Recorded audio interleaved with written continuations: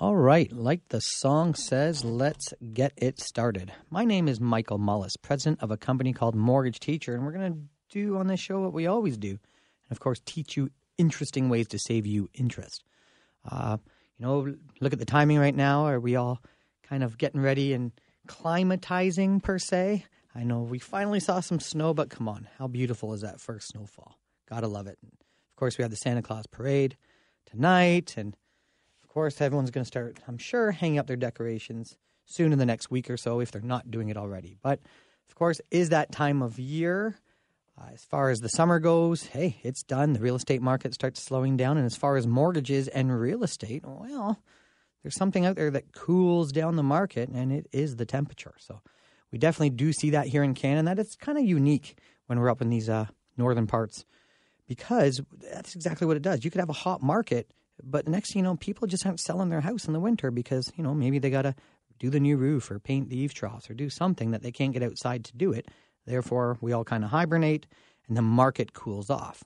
Now, the interesting part of that is when it comes into the springtime, how soon does it pick up? So if you're out there thinking of getting into real estate, and what I mean by that is, are you thinking of selling soon?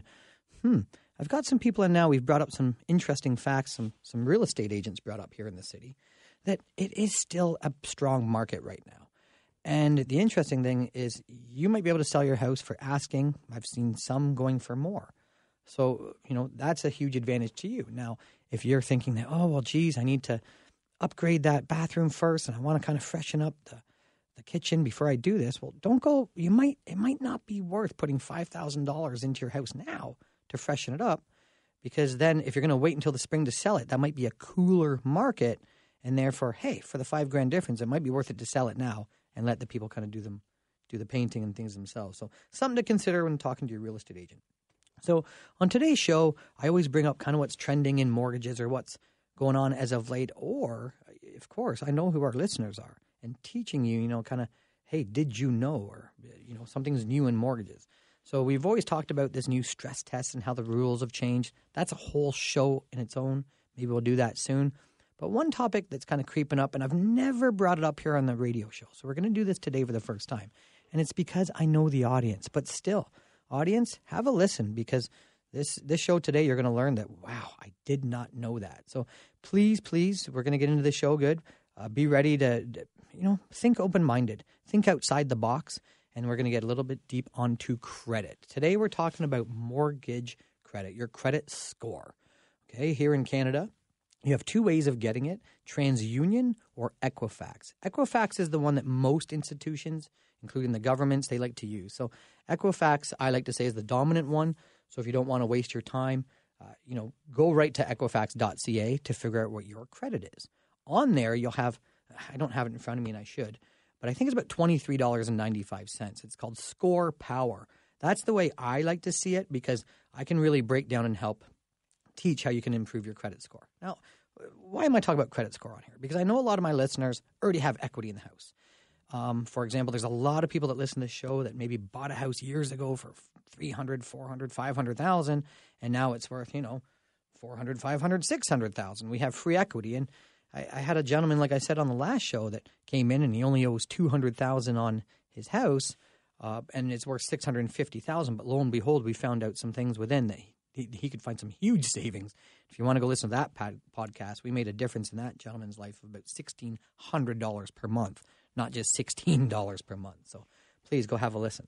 Now, if you're tuning in here and you're like, you know what? I like what I'm hearing. Please Google Mortgage Teacher. Read for yourselves. Read what the locals are saying. Read how we've helped other people, whether it's a refinance, a purchase. And today what we're going to talk about is credit.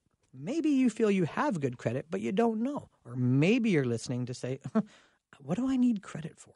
You're right. You only need a good credit score when you're asking to borrow money. And maybe you don't need another house. You don't need to borrow money, but perhaps you do want a renovation loan.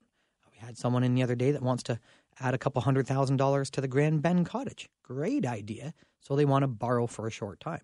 And of course, when you're borrowing money, and even we have people coming in to take over a business, your credit score can affect you. If you're looking to get an investment loan, your credit score can affect you. And even in my business, creating an investment company or getting involved, your credit score can affect if a business partner will take you on. So today we're going to get pretty deep into how this credit score works. And like I said earlier in the show, be ready to think outside the box, guys. Because let's be honest. I mean, we've all been raised with the same sort of ethics. I'm raised in Dorchester, a small town, so I want to say my ethics are pretty sound. Use your credit card, pay it off. Use your credit card, pay it off.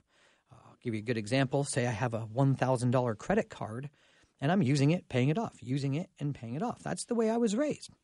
Isn't that the way you should? That is good. Now, I would go to my parents and say, they keep sending me letters to increase the limit to $3,000 and to $5,000 and even $7,000. And guess what my parents said? No, you don't need their money. No problem. You stick with your $1,000 card, use it, pay it off. You don't need to raise the limit. Now, I hope you are all shaking your head yes, because that's the way we were raised, because ethically that is correct. Don't borrow unless you need it. On the other side of the coin, say you take a car loan over 8 years. No. My parents would say, come on, Michael. In 8 years, you should go take overtime and, pay that car off in 5 years. Agree? Say you have 2 credit card debts. I owe $22,000 on this card and I owe $20,000 on this card. But this card is, 20% and this credit card is 8%. So we were raised to pay the higher interest rate down to 0 first and then pay the other one off. And in fact, if you don't need the credit card, pay it down to 0 and cut it up. Throw that out. You don't need their credit. Now, I gave you these examples because these are the ethics that we have been typically raised with credit score. Do you agree? Like I said, you don't need the more credit. Just use what you need. In fact, there's an old theory, and I want to see if anyone gets it out there. Okay, an old wives' tale, we could call it. And here's what it is. When I got my first credit card, I was 18 years old. I was working a lot, and driving back and forth from work, that's pretty much what my life during the week consisted of, okay? So I was told, Michael, get this credit card, use it for blank only. I'll repeat myself. When you got your first credit card, let's think way back. Say, Michael, here's your first credit card. Use it for blank only. We'll see what you're thinking out there, okay? And then pay it off every single month. That's what I was raised with. Now, let's think, what was it? A lot of you are probably thinking emergency. But the problem with that, have you ever heard this line? No credit is worse than bad credit. If you haven't, it's out there. Yes, and that is true. No credit is worse than bad credit. You do want to have credit, okay? So, therefore, using your credit card for emergency only, well, I'm not going to lie. Hopefully, you don't have to use it. So, no, the old wives' tale was use your card for gas. That's because, I'm 43 now, so back in the 90s, that's because I didn't have Netflix coming off my credit card. I didn't have these sort of things, automatic withdrawals. We didn't trust our credit cards that way. So instead, we were trained, use it for gas. Because gas, Michael, you're going to need to spend gas every single month to get to work. Therefore, use your credit card for all the gas and then pay it off. Now, if we go back to the 90s, gas was probably, $100 a month and not $400 a month now. So I'm going to modernize that tale. Now, with that being said, time went by fast. Let's go to a quick news break. But when I come back, please tune in because we're going to talk about how to make your credit score go through the roof and get a little bit deeper on how this algorithm, that's right, it's an algorithm, folks, how it works. And we'll get back right after this. If you want to look us up at mortgageteacher.com. I'm Michael Mullis.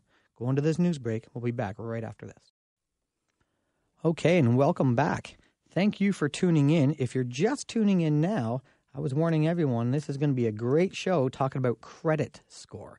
Things I bet you didn't know. So we went, and if you were listening before, sorry, thank you very much for remaining tuning in because hopefully you're excited to hear what I have to say about how this score works.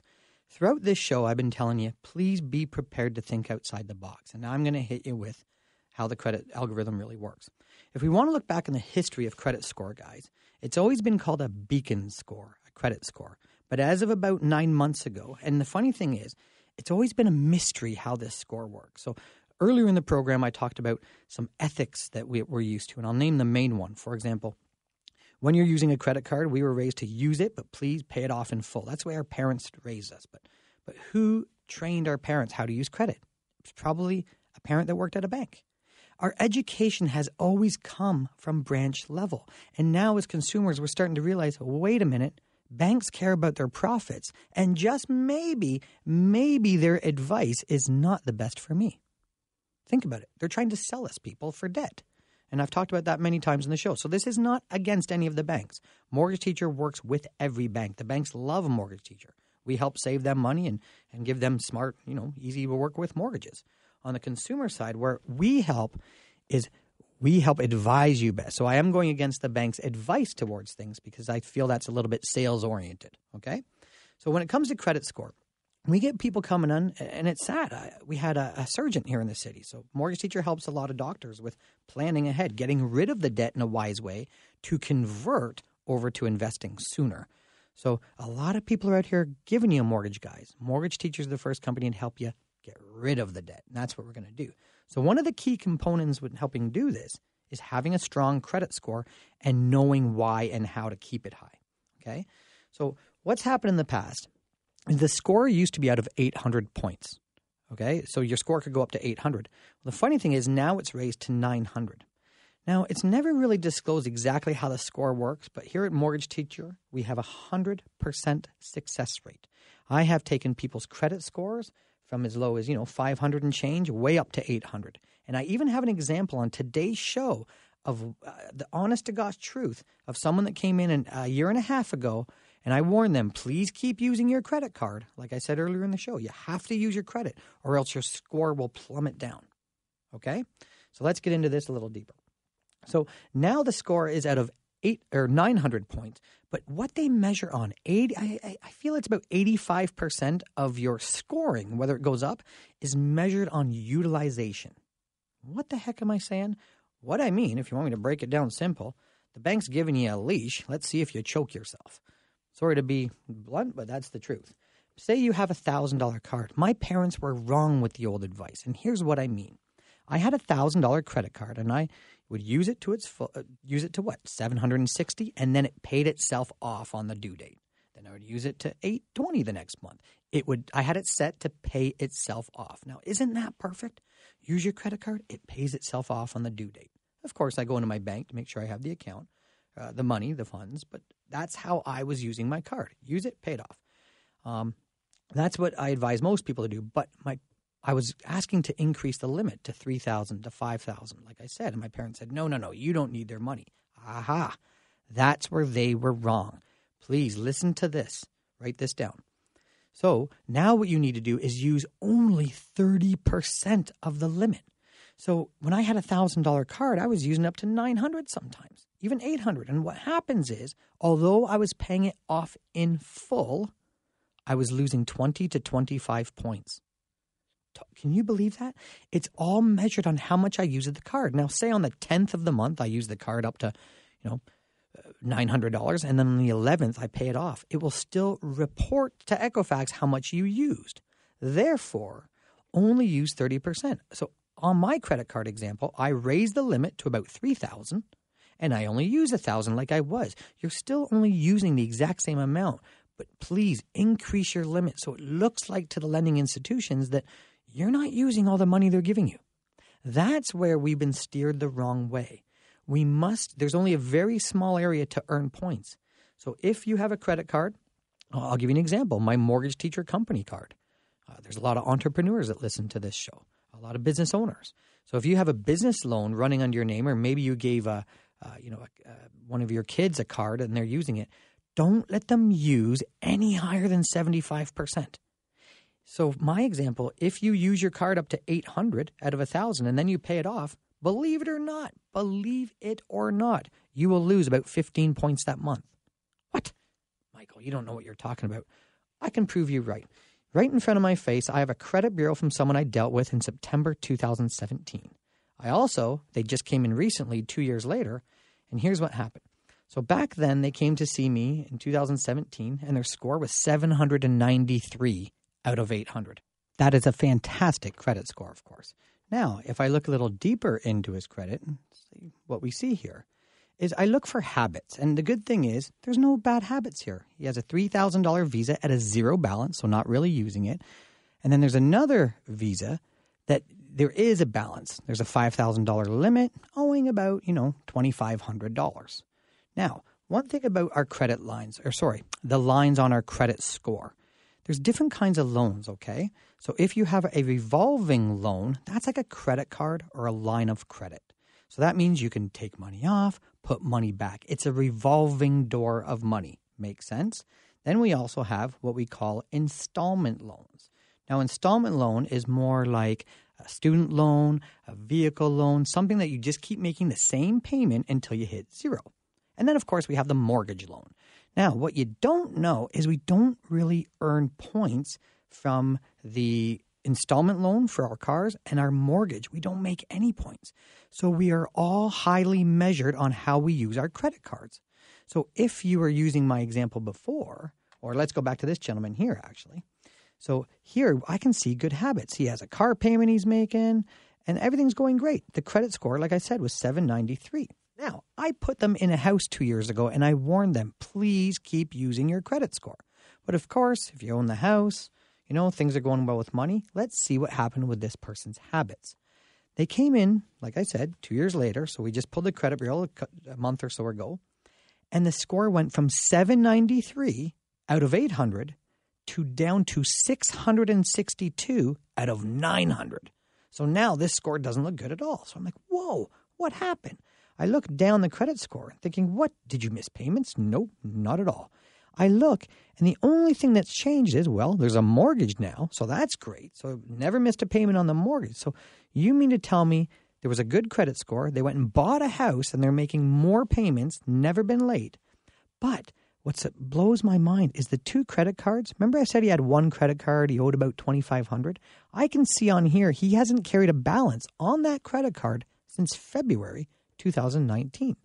So what that has done is it's reduced the score. His score has gone from 790 down to 660. So here's a perfect example of maybe someone like you that assumes, hey, I make my payments on time, so clearly my credit score is awesome. But like I'm teaching you on this show, it's much more than that. It's all on utilization. Now, all we're trying to do here, people, is we all have habits. What is a habit? A habit is just something you do and you don't even notice it. For example, do you always open the door with your right hand? Okay, these are just habits that you do and you don't notice. Now, what has been created under our noses and we don't know is a lot of financing habits that unfortunately the habits are working against us because the banks have taught them. We're just taking those habits, reversing them so they're good habits. Like I said for the scenario, I used my credit card for gas only and paid it off. So now with automation, you can create good habits. For example, I have clients that come in and say, Mike, I don't want a credit card in my wallet. I will spend it unwisely. Okay, that's unfortunate that you can't discipline yourself, but I understand. Here's that we can outsmart it. What if you had a credit card that your Netflix came off or your Amazon Prime, something that's just a couple dollars? It comes off your credit card. And meanwhile, you set it up that at the end of the month, that credit card pays itself off in full. Hopefully you have $13 or $17 in your bank account. And of course, it would pay itself off. That card can sit in your top drawer so you don't spend it unwisely. Meanwhile, just like my parents raised me with gas, okay, that sounded wrong. But if they raised me with spending on gas, you would spend it on Netflix, then it pays itself off. The golden goose, people. Use your credit card only up to 30% of its limit. And then, yes, if you want to pay it off, feel free to pay it off. So what I'm trying to get you, if you give your child a credit card or someone else, please only use 30% of the limit. Wow, time went by so fast. I'm Michael Mullis. I hope you enjoyed that. I'm president of a company called Mortgage Teacher, and that's exactly what we're doing here today, teaching you how to maximize on your credit score and maximize on paying the least amount of interest possible.